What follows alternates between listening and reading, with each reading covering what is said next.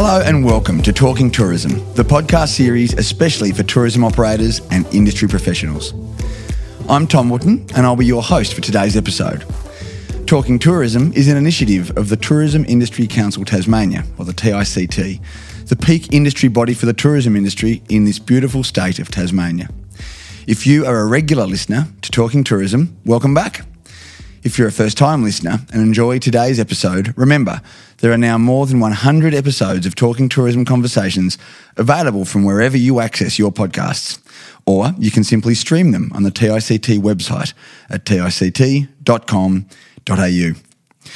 We are recording this podcast today on the lands of the Palawa and Pakana, and TICT offers its respect to the Tasmanian Aboriginal people, their elders, past and present, for their enduring care and management of these islands. Today's episode is brought to you by our partner, Knight Frank. Knight Frank knows property. With a proven track record established over 125 years, Knight Frank has the distinct advantage of taking a longer-term approach and investing in their client relationships versus being driven by the bottom line. Thanks to Knight Frank for their generous support of TICT and for helping to make this episode of Talking Tourism possible. Now, let's get into today's conversation with Emily Briffa, CEO and co-founder at Hamlet, which is a catering and hospitality business in South Hobart. Arriving in Hobart in 2016, Emily was confronted by the scale of entrenched unemployment in the Tasmanian community. Leaving her own career as a chef, Emily established Hamlet, a thriving not-for-profit social enterprise that provides practical work experience and hands-on training placements to people who face employment barriers such as limited English, long-term unemployment, or the presence of a mental or physical disability. Emily, welcome to Talking Tourism. Thank you. So I have had the privilege of a meal in Hamlet. It was a few years ago now, but a beautiful setting and a beautiful little nook of Hobart too, might I add. You established Hamlet about 6.5 years ago. What was that process? And how has Hamlet evolved since then? Yeah, so, I moved to Tassie back in, 2000 and... Something, a long time ago. And originally I was working as a chef at Franklin Restaurant. Mm-hmm. I was one of the chefs that was there when that opened. I guess I fell in love with Tassie when I moved down here. I had no idea that I was going to stay here long term. It was sort of like come down and do a few months in a busy restaurant and then go back to Melbourne, but fell in love with Tassie. And yeah, I just sort of saw an opportunity for, I guess, two things. Back then I really felt like there was an opportunity for another cafe in Hobart. There's quite a few years ago now, so there wasn't a lot going on in that scene, I didn't feel. And coming from Melbourne where there's cafes everywhere, I sort of felt like there was an opportunity for that. And I really felt like there was an opportunity to set up something similar to where I'd been working in Melbourne, which was Kinfolk Cafe. Am I right in saying that was with your brother? Yeah. So my brother started that back in 2010, I think it was. Yeah, that was really successful, and I guess I just sort of felt like there was an opportunity to do something to help people who are facing barriers to employment. And the idea at the start was really to provide people with some basic job-ready skills and help them sort of build some confidence in the industry. And then it's grown a lot from there. But yeah, I guess in terms of the establishment of the cafe itself, myself and my then business partner, Millie, we sort of invested a fair bit of our own cash to get it off the ground. I think because we both really believed in what we were doing. So for our listeners, the simple nutshell version here of Hamlet and what it's about, you have disadvantaged people coming to work for you. How do you find them? How do they find you? How are they paid? What's the structure look like? So the structure is we provide a work experience and training program to people who are facing barriers to employment. So and is that a distinct period of time? Like, is a program? Yeah, the program runs for 10 weeks. Yep. And it's a voluntary work experience opportunity for people who, I guess, want to get some skills to help them improve their chances of finding employment. And I think, that in itself says a lot about the people who are coming to do the training program. They're so keen to get a job that they're willing to give up their time for 10 weeks so that they can really improve their chances of getting that job. And I suppose, if you think about it at a very base level, if you've never been employed or you're struggling to find a job, every time you apply for a job, people want to see that you have a reference. They want someone who can vouch for you and say that, yep, you show up on time and you know the basics. And that can be really hard to get when you've never been employed and nobody will give you a go. Mm-hmm. So I guess that's where I felt Hamlet could sit. We could sort of be that person in people's corner saying, yeah, we'll give you a reference and we'll give you some of the basic skills you need to get a job, so that it's not so daunting when you walk in the door on the first day of work. Sure. And how do you connect with those people? How do they find you? Yeah, so when we first started 6.5 years ago, we were working with a couple of different existing service organisations, so places like Work Skills and the Migrant Resource Centre, who were encouraging their clients to get involved with Hamlet. And very quickly, within 2 months, it was just, we got a fair bit of media when we opened, and we just had people sort of knocking on the door saying, I want to be involved too. And so, we set up an application form on our website, and that's where majority of our participants come from now. It's just word of mouth. Is it really? So yeah, okay. A lot of them will still be involved with, a job active provider or a DARES, who might encourage them to do the Hamlet program, because I guess we've got a proven model of success now. But majority of them, when you ask, it's like, oh, my sister thought it would be a good idea for me, or my nan or my mate did this and it really helped. So that's what we're seeing more and more. It's more a word of mouth thing. Yep. There must have been some sort of perceived risks around this as well. Obviously, you're entering the service industry and you are premising your business on a staff force that is inexperienced in delivering service. Of course, there is a whole other completely positive and opportune slant there. But what was the risks? How did you tackle those? Back in the very, very beginning, the risk was that there wasn't a lot of social enterprises down in Tassie. And I think, whenever there's something new, there's a bit of fear around it. I remember having conversations with people at the start, even, people who were helping us do the build of Hamlet, who, when I told them the concept, they just looked me in the face and laughed and sort of say, that's never going to work. Yep. Like, why don't you just set up a cafe and make some money and then do something with that? And that was never the point to me. The point was, I think, one of the issues with unemployment in Tasmania is that it might get talked about a lot, but you don't actually see what the issue is, and it's very easy to sort of brush off, to think, and I think a lot of people do have that concept of, if people aren't working, it's probably because they don't want to, and I guess what we're trying to prove is that that's not what's going on. There are a lot of factors that contribute to someone's inability to find work, and often it's actually about the perception of whether or not they're able to do the job. Yep.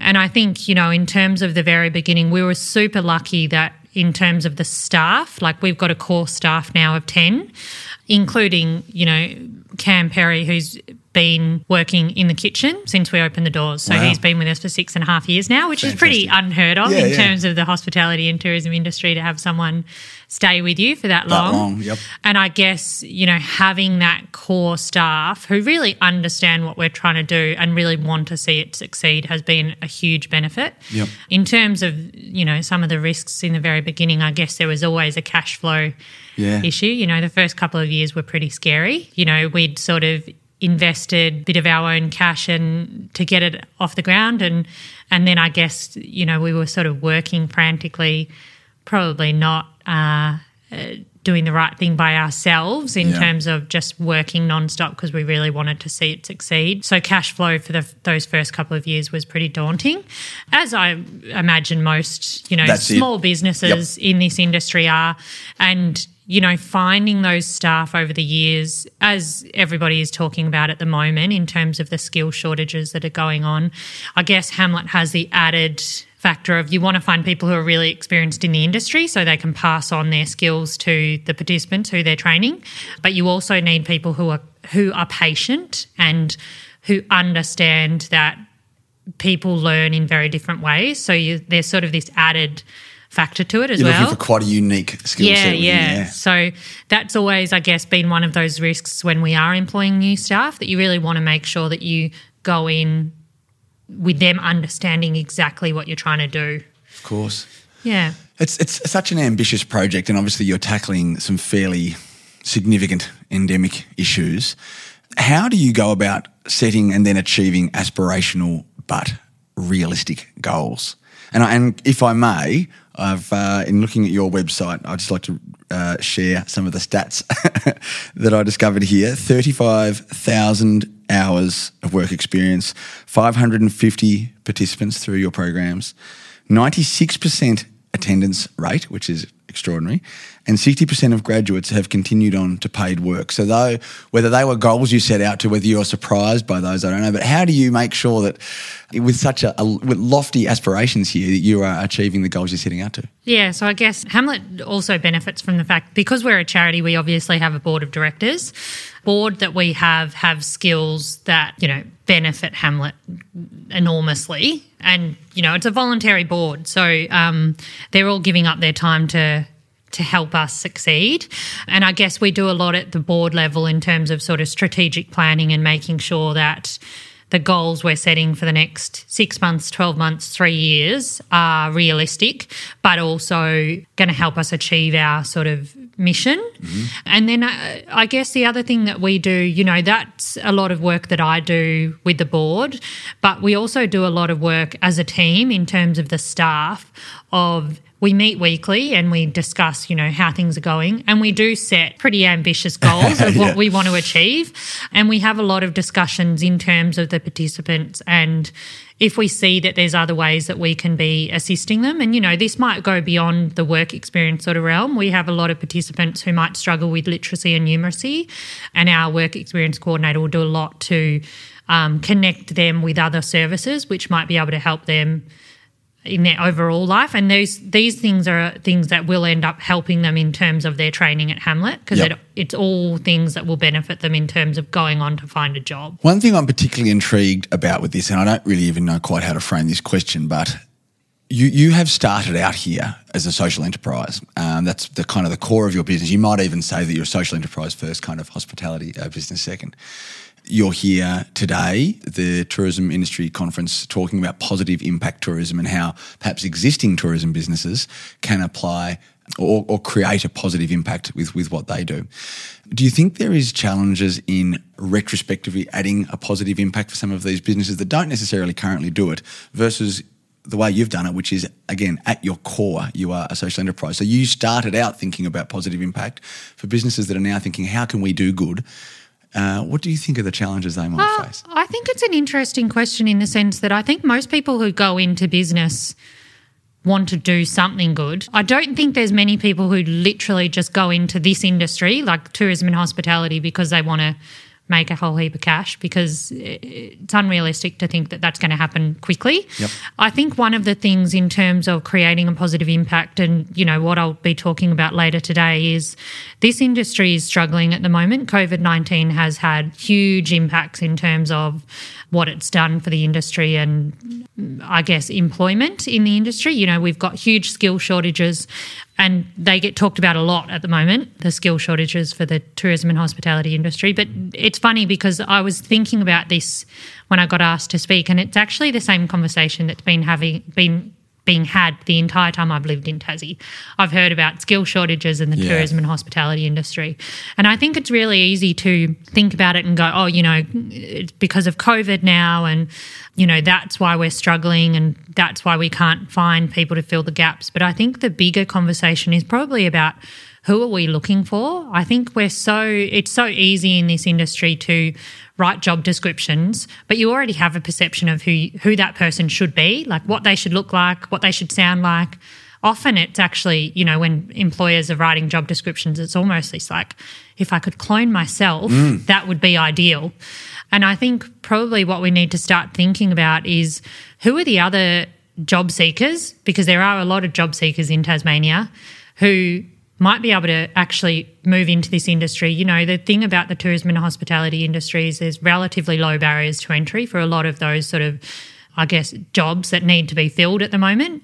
So how can we as organisations and teams help support these job seekers and make our workplaces really inclusive? I think that's something that I've seen a lot in terms of, 60% of the people we work with at Hamlet have disabilities. Yep.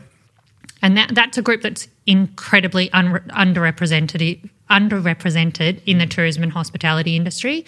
I think there's a lot that this industry can do to become more inclusive in terms of finding ways to improve access for these people to move into the industry. And I think that's something that we need to start thinking about. I think we really need to stop sort of thinking about skill shortages and just thinking like, oh, I need another of those 5 people that I already have. Like I need to clone them essentially, and I need everybody who comes to work here to have all the skills possible to work in, in this venue.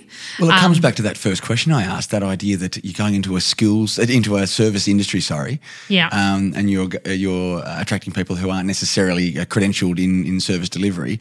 Even the framing of that question kind of misses the point, doesn't it? It's like, well, they'll never get there if they don't have this opportunity. Yeah. And I think, the thing about this industry is that we can actually create spaces where people can build skills quite rapidly. Mm-hmm. There's a lot of jobs in terms of the tourism and hospitality industry that people who are underskilled could easily walk into and then build their skills as they journey through, their employment with an organisation. Yep. Fantastic. Yeah. So, for listeners that are impressed by what you've done and like the idea of themselves engaging with or broadening their mind to possibilities with recruitment, how might they go about that? How can they connect with a broader spectrum of workers? What are the steps they might take? Well, I guess the first step in terms of if you're operating in the sort of Hobart region is get in contact with Hamlet. We've got a lot of participants who are looking to get involved in the industry, and I suppose the benefit of taking on a Hamlet participant is that they will already have some of those basic job-ready skills and have an understanding of working in the hospitality industry. Yep. A lot of the hospitality sort of skills that we're teaching them are transferable across the tourism industry as well. Yep. I guess the second thing that you as an operator can do is just start to review the way that you're writing job descriptions. So in terms of if you are writing job descriptions for, maybe a quite sort of a lower entry position, actually think about, is it important that this person has their RSA straight away, or is that something we as a business can support them to go through that process? Are there other things that you're writing, are you saying that people need to have qualifications to start working in your sort of field? Start to think about actually what is it that you really need, because often, my argument would be that those qualifications don't mean much when you're actually on the ground working in this industry. A lot of the stuff people might learn in a classroom might be completely irrelevant to your business and your operations. So start to think about the way you're writing job descriptions and see if there are things that you can pull away or take out of those sort of job descriptions so that you can open yourself up to a wider pool of job seekers. Remove the barriers for them. Yeah. Because you hear so many people talking about hiring for attitude. Yeah. It maybe becomes a bit of a throwaway line, but it's absolutely worth focusing on. People understanding that, as you say, attitude is probably vastly more important than any of those credentials they might have had. Yeah, and I think, that's a really important thing to think about, is that often the people who are essentially overlooked because maybe they don't have a set of skills that you've written in a job description, they might end up being the employees that will be with you the longest. Yep. Because they're just desperate for someone to give them a go. And, I think that's what we've seen at Hamlet, is that a lot of the people who we're working with, the job seekers who are otherwise facing, significant barriers to entry, they're the ones who are showing up every week without fail, who are keen to, when we're doing a function at Hamlet, they're keen to get involved because they just want to keep learning. And I think that's an important thing to think about when you're sort of going through this sort of stages of employing new people, is actually think about what is it that you're really looking for, and actually do you have a team of staff who are very capable of training someone of a lower grade? Yep. Because you probably do. They might just not have done it before. Sure. And because you have given these people an opportunity, you're now seeing higher retention of staff for longer. That's just a win-win for your business, but for them as well. Yeah. Yeah, great. Now, we talk increasingly about the importance of social licence within a business. Do you think this is going to plateau or drop off, or will it continue to grow in importance? And what are the simple things perhaps that Tasmanian tourism operators can do to authentically grow their own social license. So we've just sort of touched on this a little bit, the idea around positive impact tourism, the market perceivably very interested in engaging with businesses that are doing good things. What are the opportunities for Tasmanians to do that, and will it remain important? Yeah, I think there's a lot of opportunities for Tassie. I think it's I actually listened to Kim Good speak yesterday, and she spoke a lot about, I guess, understanding where you are working or where you're setting up businesses. And I think there's a lot in that. I think often, we might sort of open venues in places but not have a very good understanding of what is going on for the people who live in that place. And are the services you're setting up actually accessible to the people who live in that area? I think there's a lot that we can do in terms of really understanding the geographical location in which we're setting up businesses. And I don't mean just in terms of the landscape. I think also in terms of the issues that people who live in that area might be facing. Are there low literacy levels in the area that you're setting up a business? Is there something that you as a business could do to help the people who you're employing who might face these sort of issues? I think there's a lot that we can do in terms of better understanding Tasmania as a whole, but also where we're actually working. I work in the west and northwest of Tasmania, and certainly that really hits home up there. And some of these conversations pleasingly are taking place about understanding, as you say, that socio-economic or socio-cultural environment in which you're operating, and the visitor market you're trying to attract versus the locals, and how what's the rub there, and how can they work cohesively together. Yeah, and I think that's a big thing. I think, obviously with the tourism industry, you're trying to attract tourists, but I think there's also a lot to say about also attracting the people who live in that area and providing them with things that they can do on their weekends and on their holidays, because they have potential to also be big sort of supporters of the venues or the things that you're setting up as a tourist business. So it's really important to think about that as well as, the mainlanders that might be coming down for a weekend. Sure. Now, you've clearly learned a lot on this journey, and you did touch on the learning around not flogging yourself the way you perhaps did early on. Are there any other key learnings you can share with tourism operators who might be looking to get into a similar sort of social enterprise, or really purely focused on giving back within their business? I think have conversations with, people who live in the area, and have conversations with other people who have set up things in your local area. I think that's something that, I wish I probably had have done a little bit more in terms of setting up Hamlet. I felt like I had a real understanding of Hobart, but I hadn't been here for that long, and there was probably a lot more I could have done in terms of talking to other operators in that sort of cafe scene to understand better what worked for them and what didn't. And, that can be a tough conversation, because obviously people don't want to necessarily support the new kid who's going to steal their customers. But I think one thing that's quite beautiful about Tassie is that people generally want to support other people. They want to see you succeed. Yep. I think, like you sort of mentioned, that thing of not being unrealistic about how much you can do. Yeah. I definitely was very unrealistic about that at the start. We were open 7 days a week when we first started, and I was working in the kitchen 7 days a week, and then trying to do the back end of running a charity in my afternoons and nights, which didn't last that long. No. I think it was 6 months before I said this just cannot go on. And I think getting those people around you, where you might not necessarily have a board, but, whether it's finding mentors who are really able to support you and support the work you're doing. I've benefited greatly from that in the last few years, including people like Kim Goods, who, she's been a huge supporter of Hamlet and has really helped me get a better understanding of things that, maybe I hadn't thought about previously. Having the board that we do and being able to have discussions, like our chair, Matt Rao, probably gets a bit sick of the phone calls that I make to him when I've got ideas or feel like I need to discuss something before I make a decision on things. But It's really important to have those people that you can, I guess, make a call to, even if it seems to you like a silly thing to ask someone. It's important to have someone to have the chat with. I reckon that's a great answer, and I think it actually is the thing that most characterises Tasmania, from my point of view, is the idea that we are a small enough island that cohesiveness and co-opetition, and you mentioned, people might see you as a threat coming in to steal their business, but it's a bigger pie, bigger piece for everyone, hey? Yeah. And I think everyone sort of in a roundabout way understands that, and I reckon it really underlines what Tasmania is about. And if you thought that your journey has involved a lot of hard work, you're now a young mum, that must be a whole new frontier of hard work for you now. Yeah, I just keep adding on, don't I? It's a whole new thing, but, the best thing I've ever done. Yeah, fantastic. She's amazing.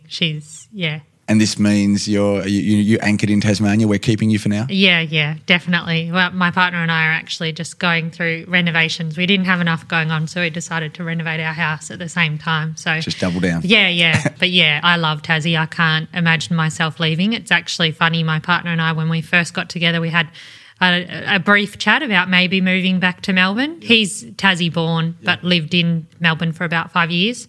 We'd sort of been having that chat, and I, mentioned it to a couple of girlfriends in Melbourne who all got very overexcited about the concept of me moving back. And then we went to Melbourne for a weekend, and I think it took us from the airport in the Uber from the airport to Melbourne CBD for us both to look at each other and say, nah, I can't do it. We're just, we live in West Hobart. We're close to Knocklofty. It's just, Tassie has all the things that you could want, I think, in life. Which is a great segue, because we're now going to go through the Talking Tourism Big Seven, just dig a little bit deeper on Emily Briffa and what draws you to Tasmania. How do you see Tasmania? So what I'm seeking here are short, sharp answers. Question 1, favourite spot in Tasmania and why? Knocklofty, I think. It's close to our house, and it's, just a beautiful walk. It's sort of that thing of like being able to walk 5 minutes from our house and feel like you're in the bush is pretty special. And second to that would probably be Bicheno. My partner's parents have a place in Bicheno, and fantastic. We love going there. 2 beautiful spots. Favourite travel destination anywhere in the world? Oh, that's a tough one. At the moment, probably actually is Bicheno, I'd have to say. Great. Yeah, Keeping it in Tassie. Yeah, we love going down there. We really have got you here for good, I think. Someone coming to Tasmania for the very first time in their lives asks you what's the one thing they absolutely must experience while they're here. What do you tell them? Well, coming to eat at Hamlet would probably be first. No. Obviously. No. I think the food scene's pretty incredible in Tassie, so there's definitely that. I think Mona is one of those experiences you just have to have. Absolutely. Mona would probably be my go-to, I think, because I think it's got, all the shock value, but also it's such a beautiful spot. Brekkie at Hamlet, off to Mona, then back to Hamlet. Yeah. Sure, okay. You're walking the overland track for 5 days with 3 other people. Anyone in the world, famous, not so famous, living or past. Who and why? Ooh, I'd probably say my partner and my baby. I wouldn't want to do anything like that. I just don't like being away from her at the moment, to be honest. Even sitting here, I'm like, oh, where is she? So just take her on a 5-day trek through the wilderness. Yeah, exactly. I mean, the sleeping situation would be a bit weird. And then I'd probably say my brothers. I know that's an extra one, but I'd love to do something like that with my brothers. You've just earned some serious family brownie points there. Yeah. That's a great answer. You're road tripping around Tasmania. What are you listening to in the car? Paul Kelly. Good answer. Always. And when you arrive at your destination, what is your tipple of choice? Wine that my partner has got from some friend of his who's a natural winemaker. Great. He does a lot of that. So there would be something, but I can't think of a name off the top of my head now. A bootlegged garage Tassie wine. Natural wine. Yeah, maybe. It would probably be something from overseas, to be honest. Yeah, but we'll see. I don't know. Great, okay.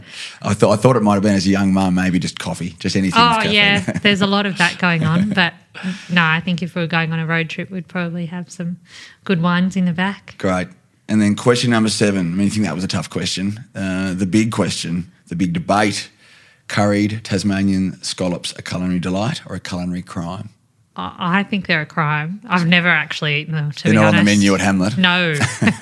Never to be. Even the idea of that to me is not fun. Like Tassie might come after me for that. But, yeah, no, curried scallops are not my thing. And thanks so much. Great chat. Good luck for the future of Hamlet and for any other enterprises you might embark upon. Congratulations and thank you on behalf of Tasmanians for what you've done there as well. You really should hold your head high. It's fantastic. Good luck for later today and sharing your story with those attending the TICT conference.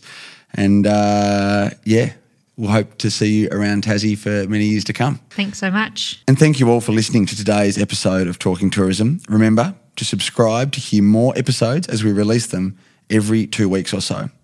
Also remember to tell a friend or tourism colleague to check out our podcasts. Talking Tourism is an initiative of Tourism Industry Council Tasmania, and today's episode was brought to you with support of our partner, Knight Frank.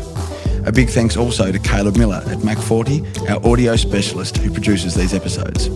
I'm your host, Tom Wooten, and we'll catch up next time.